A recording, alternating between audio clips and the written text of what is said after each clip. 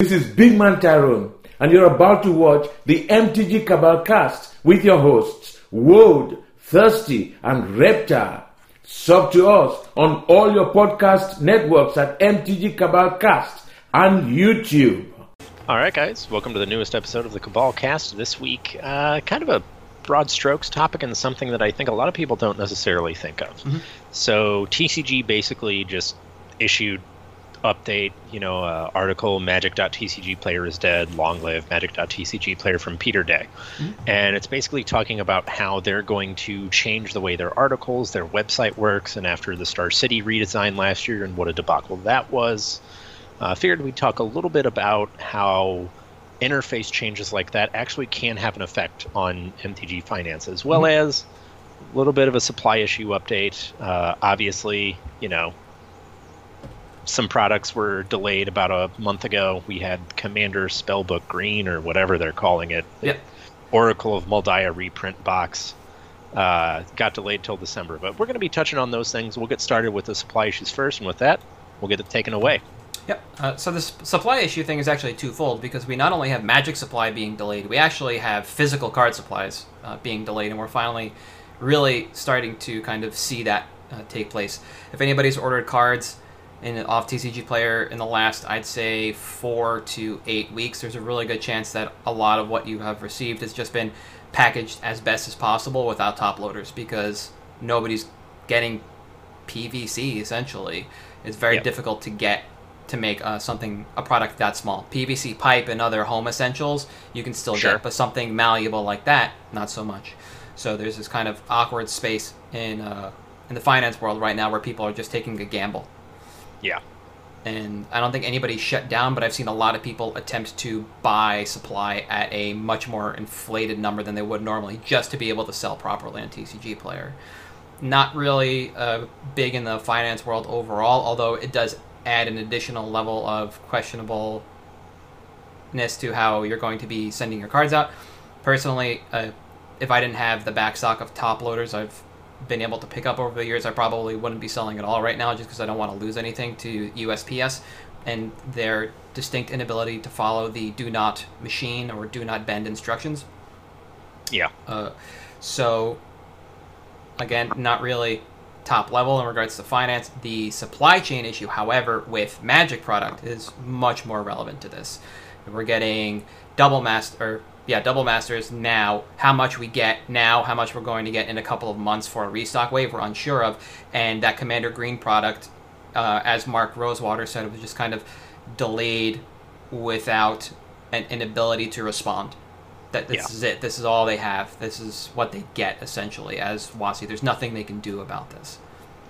And it's worth noting, too, in addition to the delays that I think we're inevitably going to see with double masters, Jumpstart still has not had its second wave hit some of the larger vendors. So there's still people waiting on pre-orders for boxes, which this has a pretty big effect, because if you go right now and you look at Branching Evolution, which was a card I had pegged that would be below $10, I think the cheapest one is $30 or $40 right now. Yeah, it's still somewhere floating around there. And we still haven't gotten a second wave.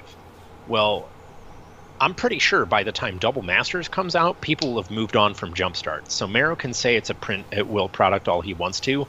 He still has to sell. That product still has to sell. Yes. In order for, LGSs to keep bringing more in to get more supply out there.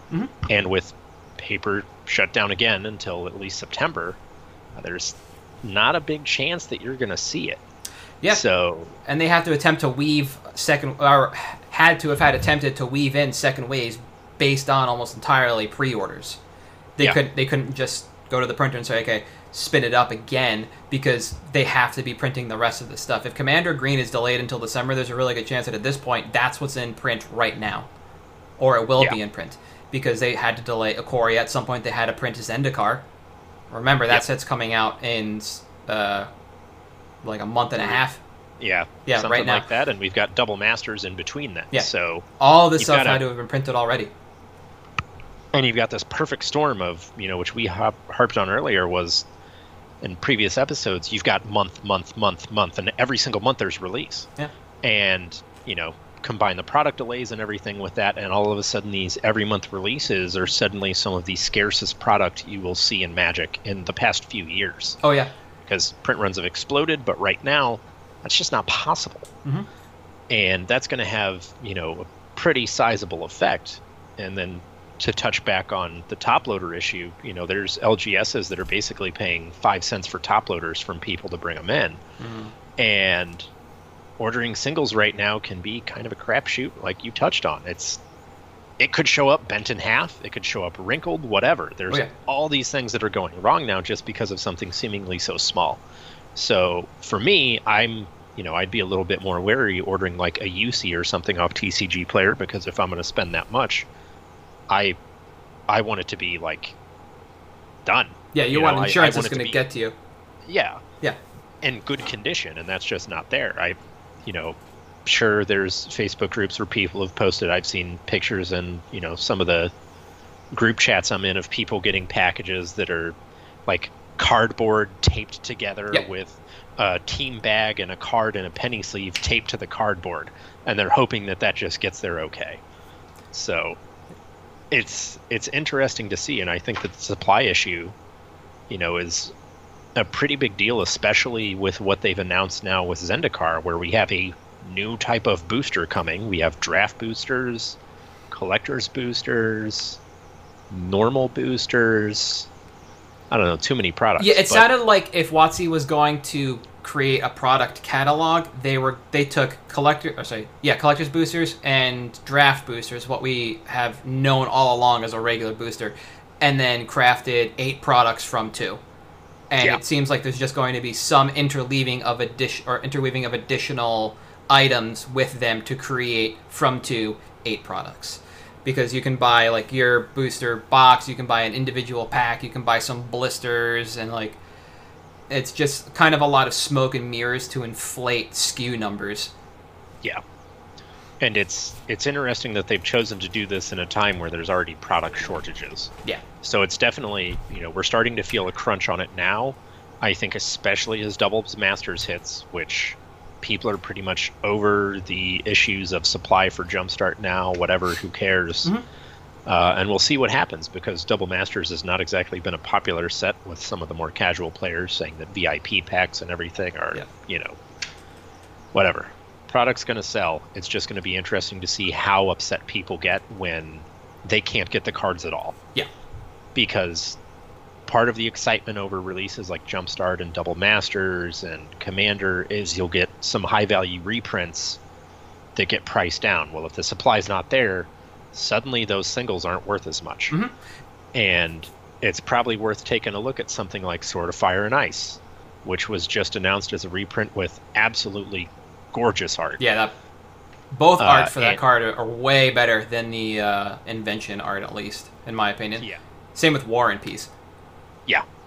And seeing what happens to the price on these cards as these reprints get announced, because, frankly, I think if you can, low on Fire and Ice from Darksteel is like 50 right now, and that's the least popular version or whatever.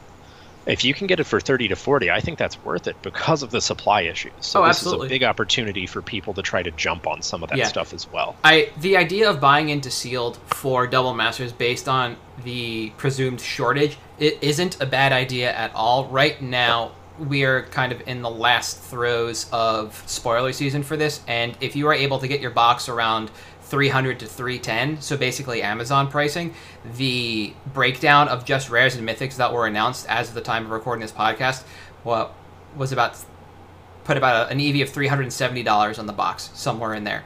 So even if and we were at about, I think, 67% of the mythics spoiled and very close to 70% of the rares.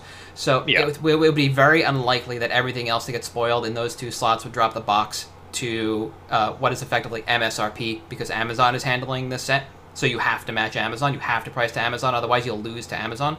That holding Sealed for some amount of time is not a bad idea. But overall, because of the disparity in prices across the rares and the mythics, if you were only looking for a handful of cards, you weren't just looking to flip product in the short, or it might be an extended window where you can do this.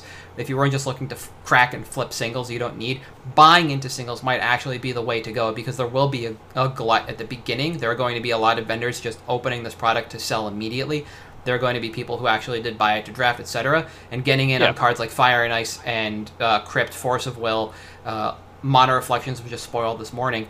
Those kinds of cards, when they drop immediately, will eventually, or should eventually, rebound to some degree. And getting in at this new floor is going to be the way to go. Look at Blightsteel Colossus. That card was spoiled. The Mirrodin Besieged version dropped from 90 to, I think it's 40 or 50, and all it has done since then is climb. Yep. That's it. That card has done nothing but climb. And the same thing with Doubling Season. Doubling Season did recover a bit. I don't think the Battle Bond version has recovered fully, but the Ravnica version, because it's unique art, has. Yeah. It's definitely come back. The other thing that a lot of people aren't talking about is, and I don't think a lot of people have really put a lot of thought into this, because there's just this swarm of information coming at us from WotC about these products, and this year is busy as hell.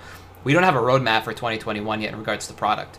We're coming up very close to a point in time where a year ago we knew everything that was coming out in regards to major sets and names, themes, and we knew about the Commander draft set, because that was the big thing, and maybe green at this point. We do not have a 2021 roadmap, and what wouldn't surprise me is WotC trying to catch up to supply issues by halting any additional supplemental products they had for 2021 that wasn't another master set, not another heater, and try and refill Jumpstart and refill double masters in that time period, because Carta can only print so much while they're down, and they are in Texas, which is open to some degree.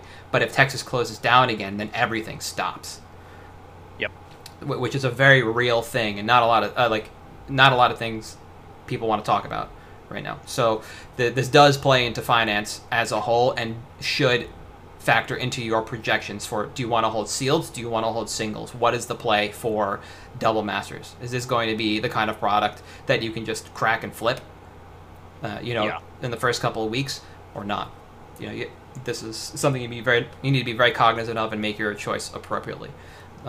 Personally, I think I might pick up a few singles for play, but otherwise, this set as a whole, it doesn't seem like a trap to me. But it just seems like flipping singles for me would be the way to go. Yeah, and I think that's long term probably the better way to do it, because granted, I don't need more Death Shadows. Yeah. End of the day, I don't need more Death Shadows, and I don't need Basalt Monoliths that aren't in foil. I don't need more Fatal Pushes, even Box Toppers. There's a lot of stuff in this set that I think might be fairly immovable moving forward, especially if Modern doesn't cut over to Arena. If Modern doesn't cut over to Arena, what are those Tron lands worth? They are not good in EDH. Fatal Push is okay at best in EDH. Yeah. Map is like the only card thus far, the only uncommon or common that I would be happy opening as a box topper. Not even Greaves, because there's an F&M promo that's worth more. The set foil, the original set foil Greaves, might actually be worth more than the box topper. Just because, while it is not unique art, that art has been used across Commander, it's from Mirrodin. And that border in foil is really weird, and it has this kind of niche spot in the market. And I would not be surprised if the box topper was actually the cheapest version in foil of Lightning Greaves. Yeah.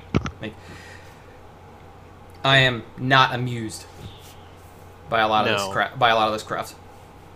I think it's also, and again, for me, I think singles is the way to go, because the liquidity is a lot better, and I don't want to sit on a product that, like you said, they haven't really announced what's the roadmap is for next year. And it was late July, early August that we got it last year.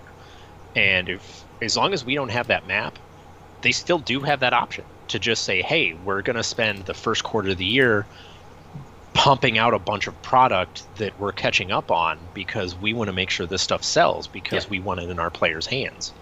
And, I mean, hell, they could say, hey, LGSs, you know what? A bunch of places went back on lockdown. Here's a bunch of Double Masters. Here's a bunch of Jumpstart, all for free. Yeah. Just like they did with the mystery boosters, to try to help those stores keep afloat while they're struggling with everything. Oh, absolutely, yeah. So it's going to be interesting, I think. But I think that by and large, it's not looking great. No. What I'll do is I'll attach the Google Drive link that is being maintained by MTG Goldfish that lists out all the mythics, rares, the dollar value of each as of the moment they were spoiled, and then the estimated value for the box, assuming that nothing else that has been spoiled has a value, meaning if spoiling stopped now and the set was only the cards that were spoiled, this is the value of the box. That number is about 370. And there is an additional valuation, and this is the one I like the most because a lot of the industry forgets this. If you were to take the set right now and keep it as large as it actually is, but zero out the value of the rest of those cards, what is that box worth? It is worth about $260 right now. That is, as of last week, $40 below Amazon value. So you are operating at a loss if nothing else in the set held value.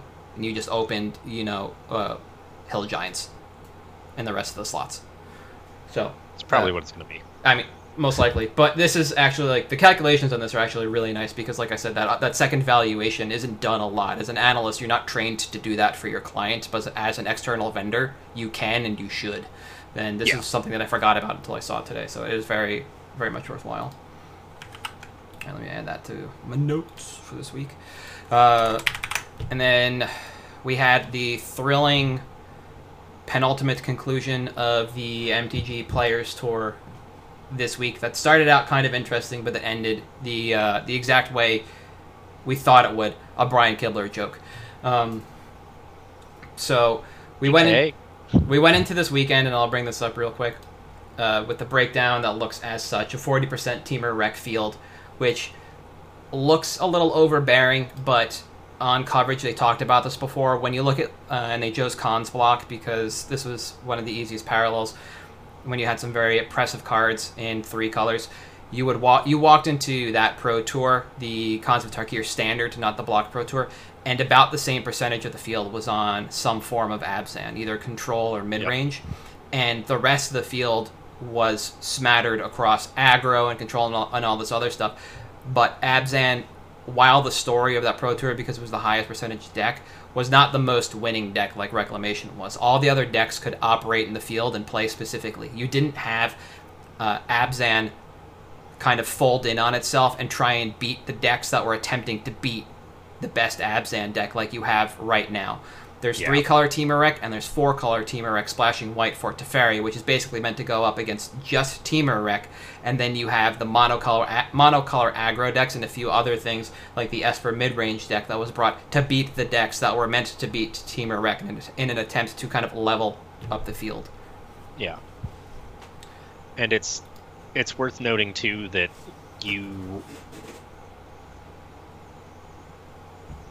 I think this is more indicative, again, of design space issues than anything else. Because, like you said, while Abzan existed in that, and everyone knew that Abzan was the boogeyman of the format, it wasn't as oppressive as Reclamation is in the current standard. Nope. There was, I think, like I'd mentioned last week, all these articles that said, how did the best non-Growth Spiral deck? Well, Growth Spiral is, yes, in all of these decks, but the two of them together, I think, are the problem.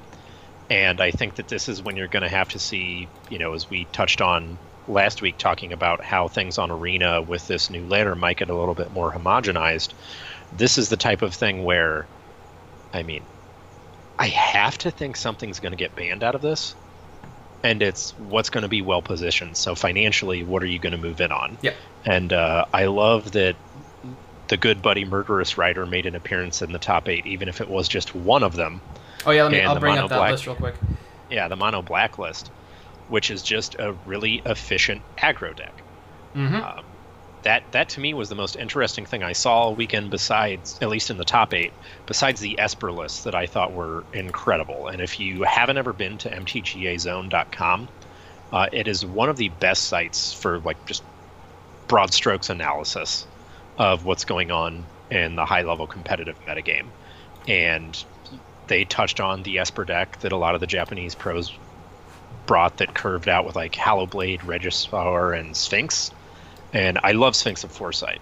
So just having stuff like that you can curve into was pretty sweet, I thought.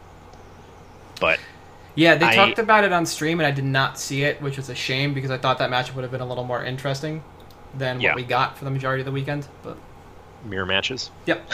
Or To be fair, eventually, toward like midway through day 2, when Raph Levy was operating on like 2 hours sleep, they started featuring him on Azor Control, so that was a little more interesting.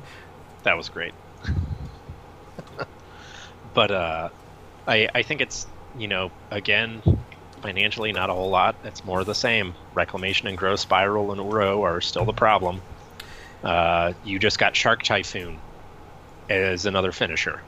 So, it just got better.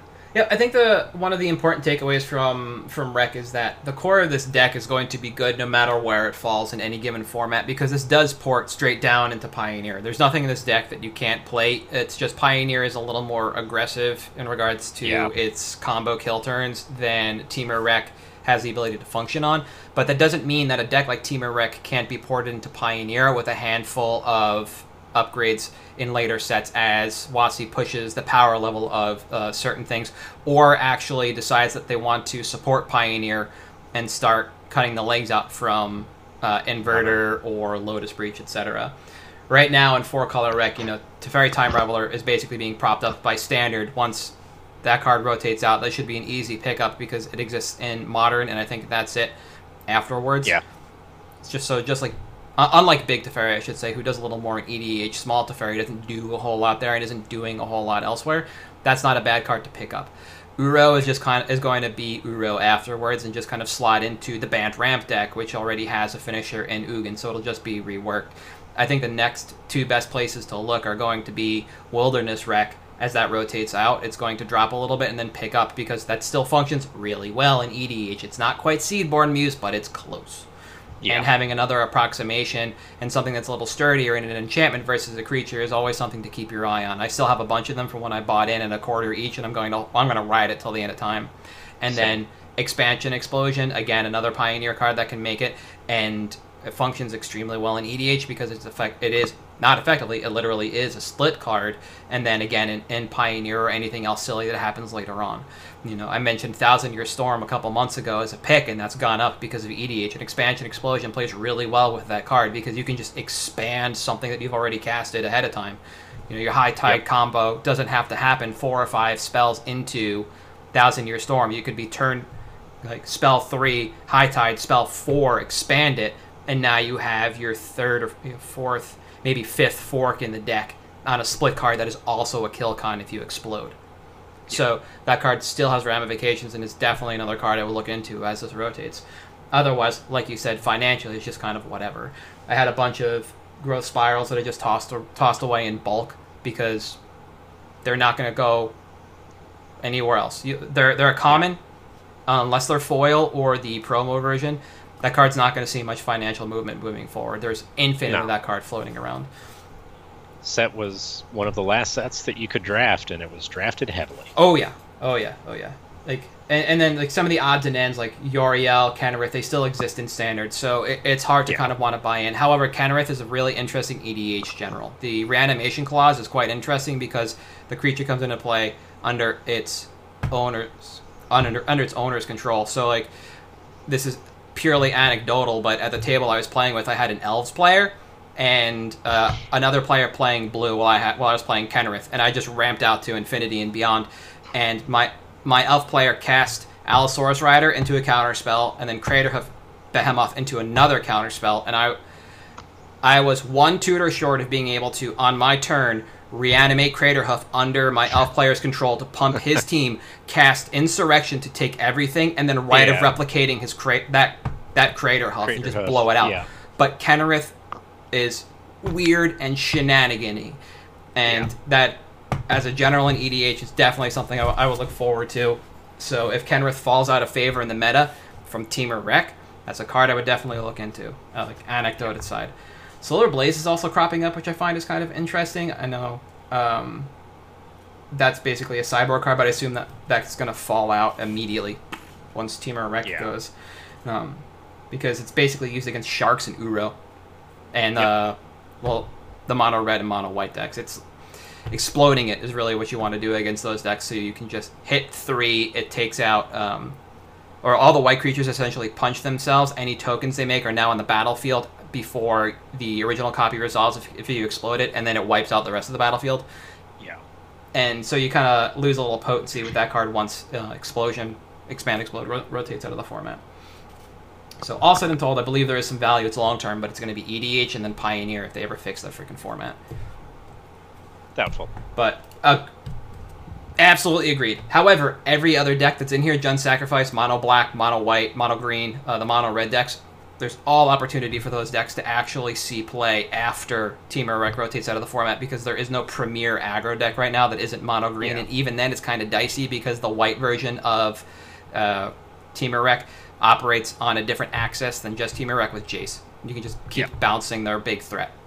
Put it back in hand, counter it on the way down, or make a big shark on your turn.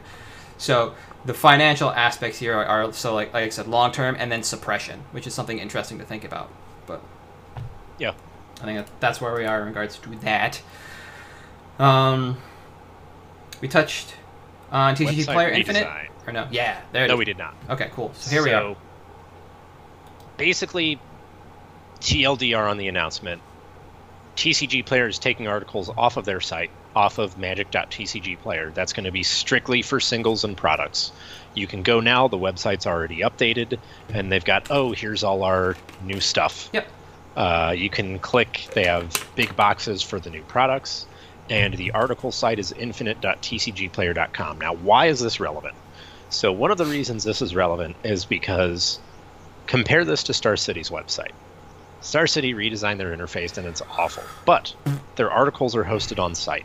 The big difference here is that if you ever click on an article on TCG or Star City, you notice you can highlight the card and immediately buy it. The reason that this can have an impact is because now you have to go through an extra step to get to the articles on TCG Player.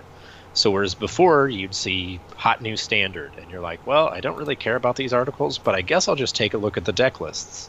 You scroll down, you take a look at the deck list, and you see, I need this card. This deck looks fun. Great. You click the card and you buy it immediately. That's awesome when it's all hosted natively on the site, like Star City. However, now, like I said, you have to go through extra steps to get it on TCG Player. Is this going to have a huge effect? Probably not. But it is something that you should at least be aware of when selling on platforms, and especially if you've ever gone through like Crystal Commerce or TCG, or one of those places where you can set up content creation and have linked articles, affiliate links, whatever. And maybe 5% of total TCG sales came from clicking articles. Yeah. Whatever. That's still a 5% revenue loss that you have to deal with now. So it's just something that I think is worth keeping an eye on. And at least for me personally, I would, all right, well, I guess I'll see what's going on here and maybe we'll find out what to do with it. Yeah. See, I'm of a slightly different mindset. To me, at the top level, this is a separation of concerns where you have your sales platform and your news platform separate, so you can separate them at the business level, and they can each have different revenue streams. You don't have to worry about one propping up the other, etc. You can do a little more business valuation there, and you can give yourself your own frickin' affiliate link if you want, so you can track sales coming over from your articles a little more clearly and a little better. So from a business standpoint, I like the changeover. From a customer standpoint, I dislike it for the exact same reason, where when you're clicking on a card on infinite.tcgplayer.com, as I demoed in the podcast, it just takes you to TCG Player or shop.tcgplayer.com, whatever it is, and it takes you directly to that page, at which point you can add it to your cart, and then you can go back to the article, and if you find another card you like from the article, it's the exact same process, and it keeps spooling into your cart, whether you're logged in or not. So that, I think, is great. Where I actually differ a little more is I think this might have more impact on sales in a positive way than a negative way. I do understand the revenue loss, but at the same time, I absolutely forgot that TCG Player had articles because they were just buried deep within the website.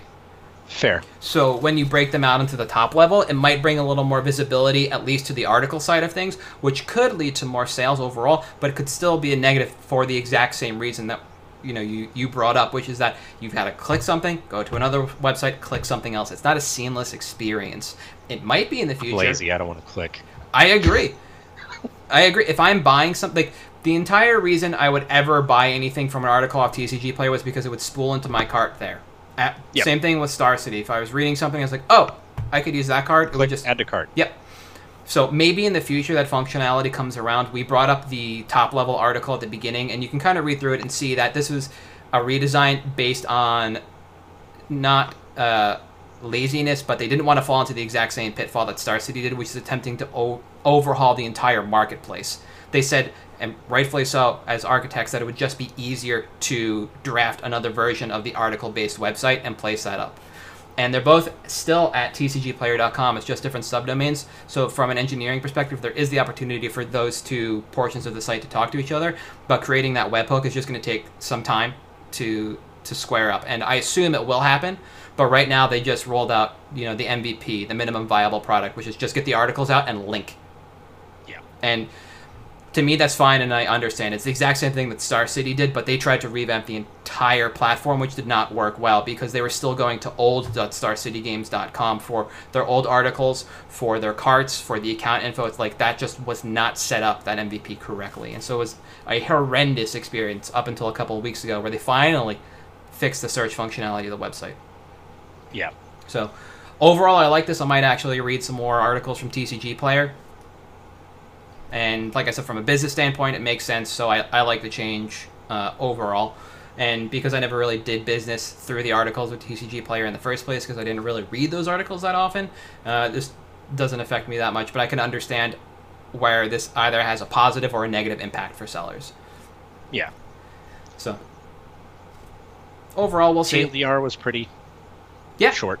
Yep, exactly. And it looks nice. The flow is fine, and it's not going to hamper people from being able to move from the articles over to the sales side of things. That's fair, yeah. It's just I'm going to keep saying the same thing. Lazy people will not follow that, and that's you and I. Yeah, exactly. As I sit here in my robe. Yeah. You look fabulous. It's fine. Thank you. I was going to mention it off cast, but if you're going to bring it up, I'll lean into it. Yeah, sure. All right. Anything else? No, I think I'm ready for picks. All right. You want to take it away this week? I will start us off. So mine is from one of the sets that seemingly dodged all of the supply issues we're experiencing, and that's Core 21.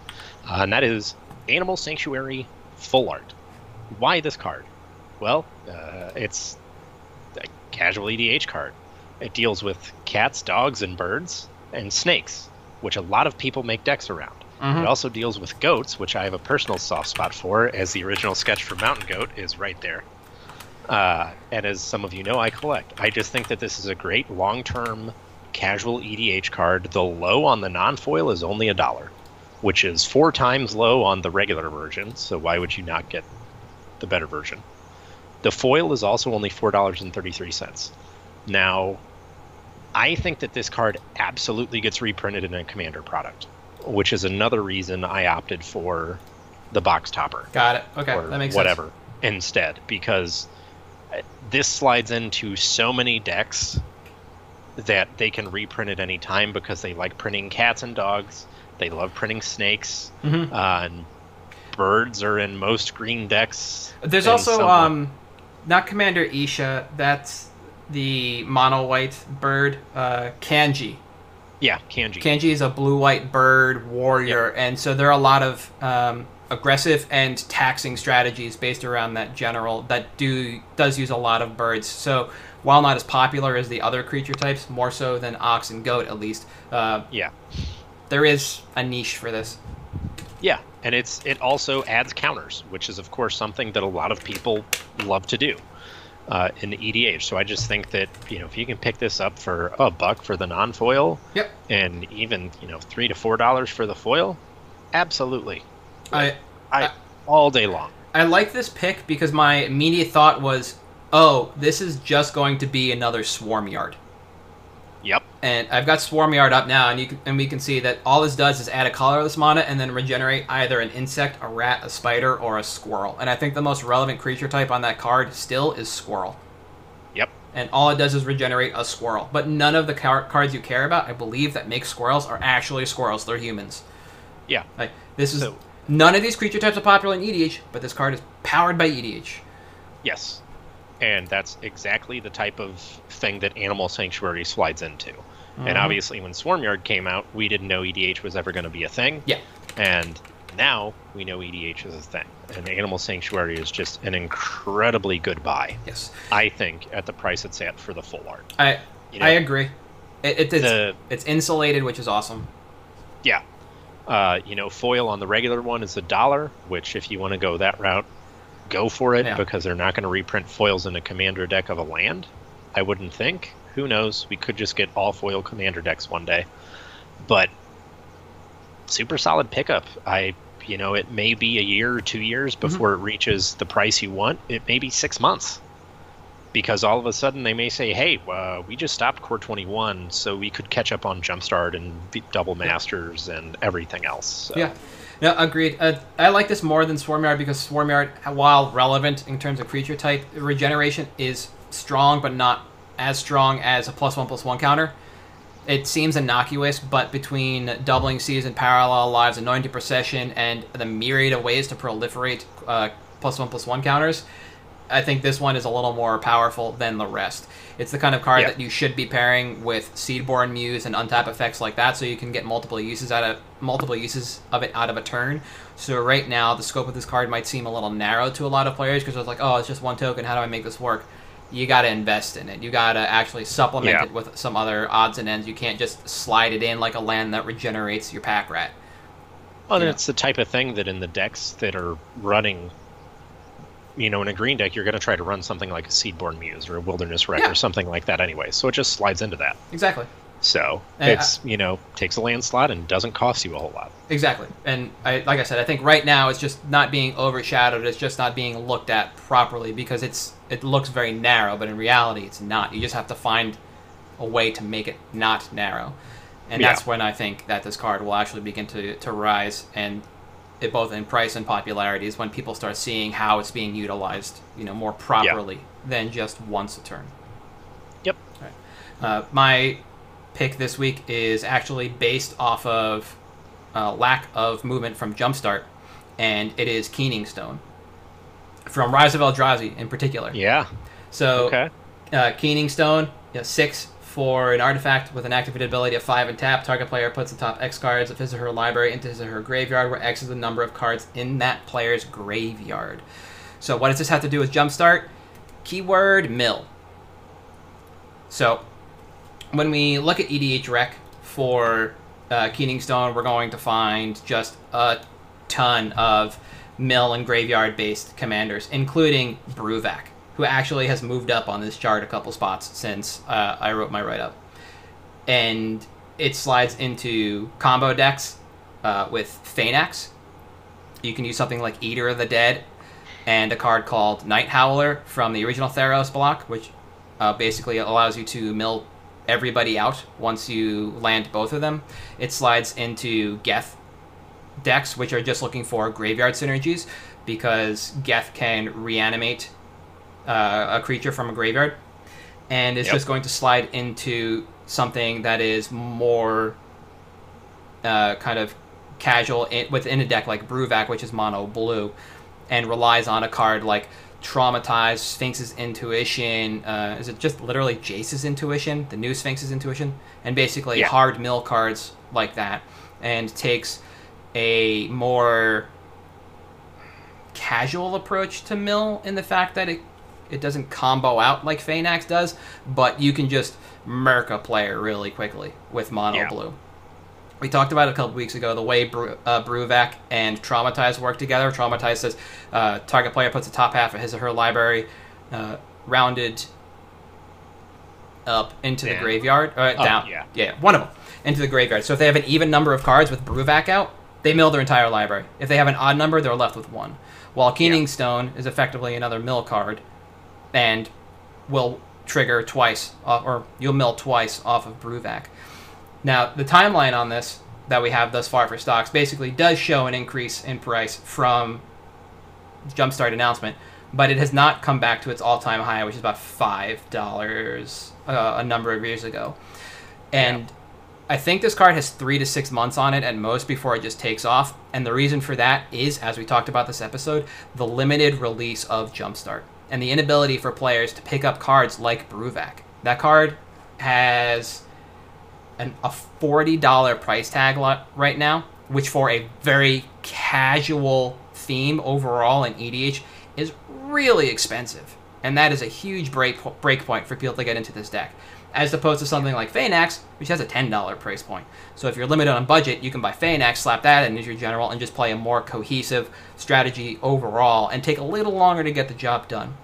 Yeah. So I would expect when we get a second wave of Jumpstart, that's when everything for Jumpstart comes down, Bruvac drops, and then this is when people will move in a little more into Mill, and we'll see this casual theme pick up overall. And this is a card I would just kind of pick up and sit on into Infinity, because again, like Angels and Dragons, this is another one of those themes that people will just want to get into because it's nice and casual. Yeah. As far as buy list numbers go, this has been pretty solid on CK. They've been looking for 24 for a fairly long time. For Rise of Eldrazi, it's been on the buy list for a very long time. The number of vendors on TCG Player is slowly dwindling for Rise of the Eldrazi. There's under 100 left for English copy. Sorry. I can never remember how to phrase this properly. When you filter for English language, there are under 100 unique prices left. A little more for non-English, but we like to operate in the easiest to sell space. Truth. And the market price for this has basically been the same all weekend. Everything has risen, as you can see via the stocks graph, since I picked this card about a month ago. I've been keeping my eye on it. And I think now is the time to move in because that graph is still moving and it's still under $3. I think this is a $6 card in short order and closer to 10 in the long run. So. Until they actually make Commander deck Mill, I don't think we're going to see this card come back. That's the only other printing it has is Commander 2016, I believe, and it has yet to be in anything else since. Rise of the Eldrazi, so it has a set foil, and Commander 2016. Those are the three ways you can get this card. And then it's gone. Kaput. And I think it's very much worth noting as well that this is, like you said, casual EDH card, which again, one of the only formats that is actually seeing any type of growth whatsoever right now is casual EDH. Mm-hmm. EDH in general. Mm-hmm. And it will be eternal. It will, honestly, probably outlast Magic at this rate.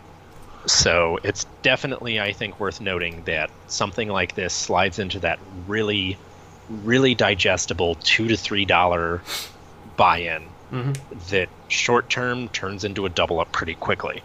And that's the type of thing that, you know, I can't tell you how many times, and I'm sure it's happened to you too. You're at a booth, at an event, and someone says, I need something for my mill deck. I need something for, you know, my cat deck or something like that. This is the type of thing that people will just browse around for. So if you happen to be, you know, somewhere where a store is, you know, has their tables set up, you can go there, hang out. Someone will browse your binder, see this card, and be like, that is a great fit for my mill deck. And there you have it. That's how Traumatized sells. That's how it's always sold. Yep. Whenever, and Sphinx's tutelage for years, we would keep him in the case because it was modern playable being in Origins, but in reality, it was the most worthwhile mill card to put in your case that wasn't Phaenax. And even then, you wouldn't make room for Phaenax because it didn't see play outside of anything other than EDH. Sphinx's tutelage was at least a little more digestible by people.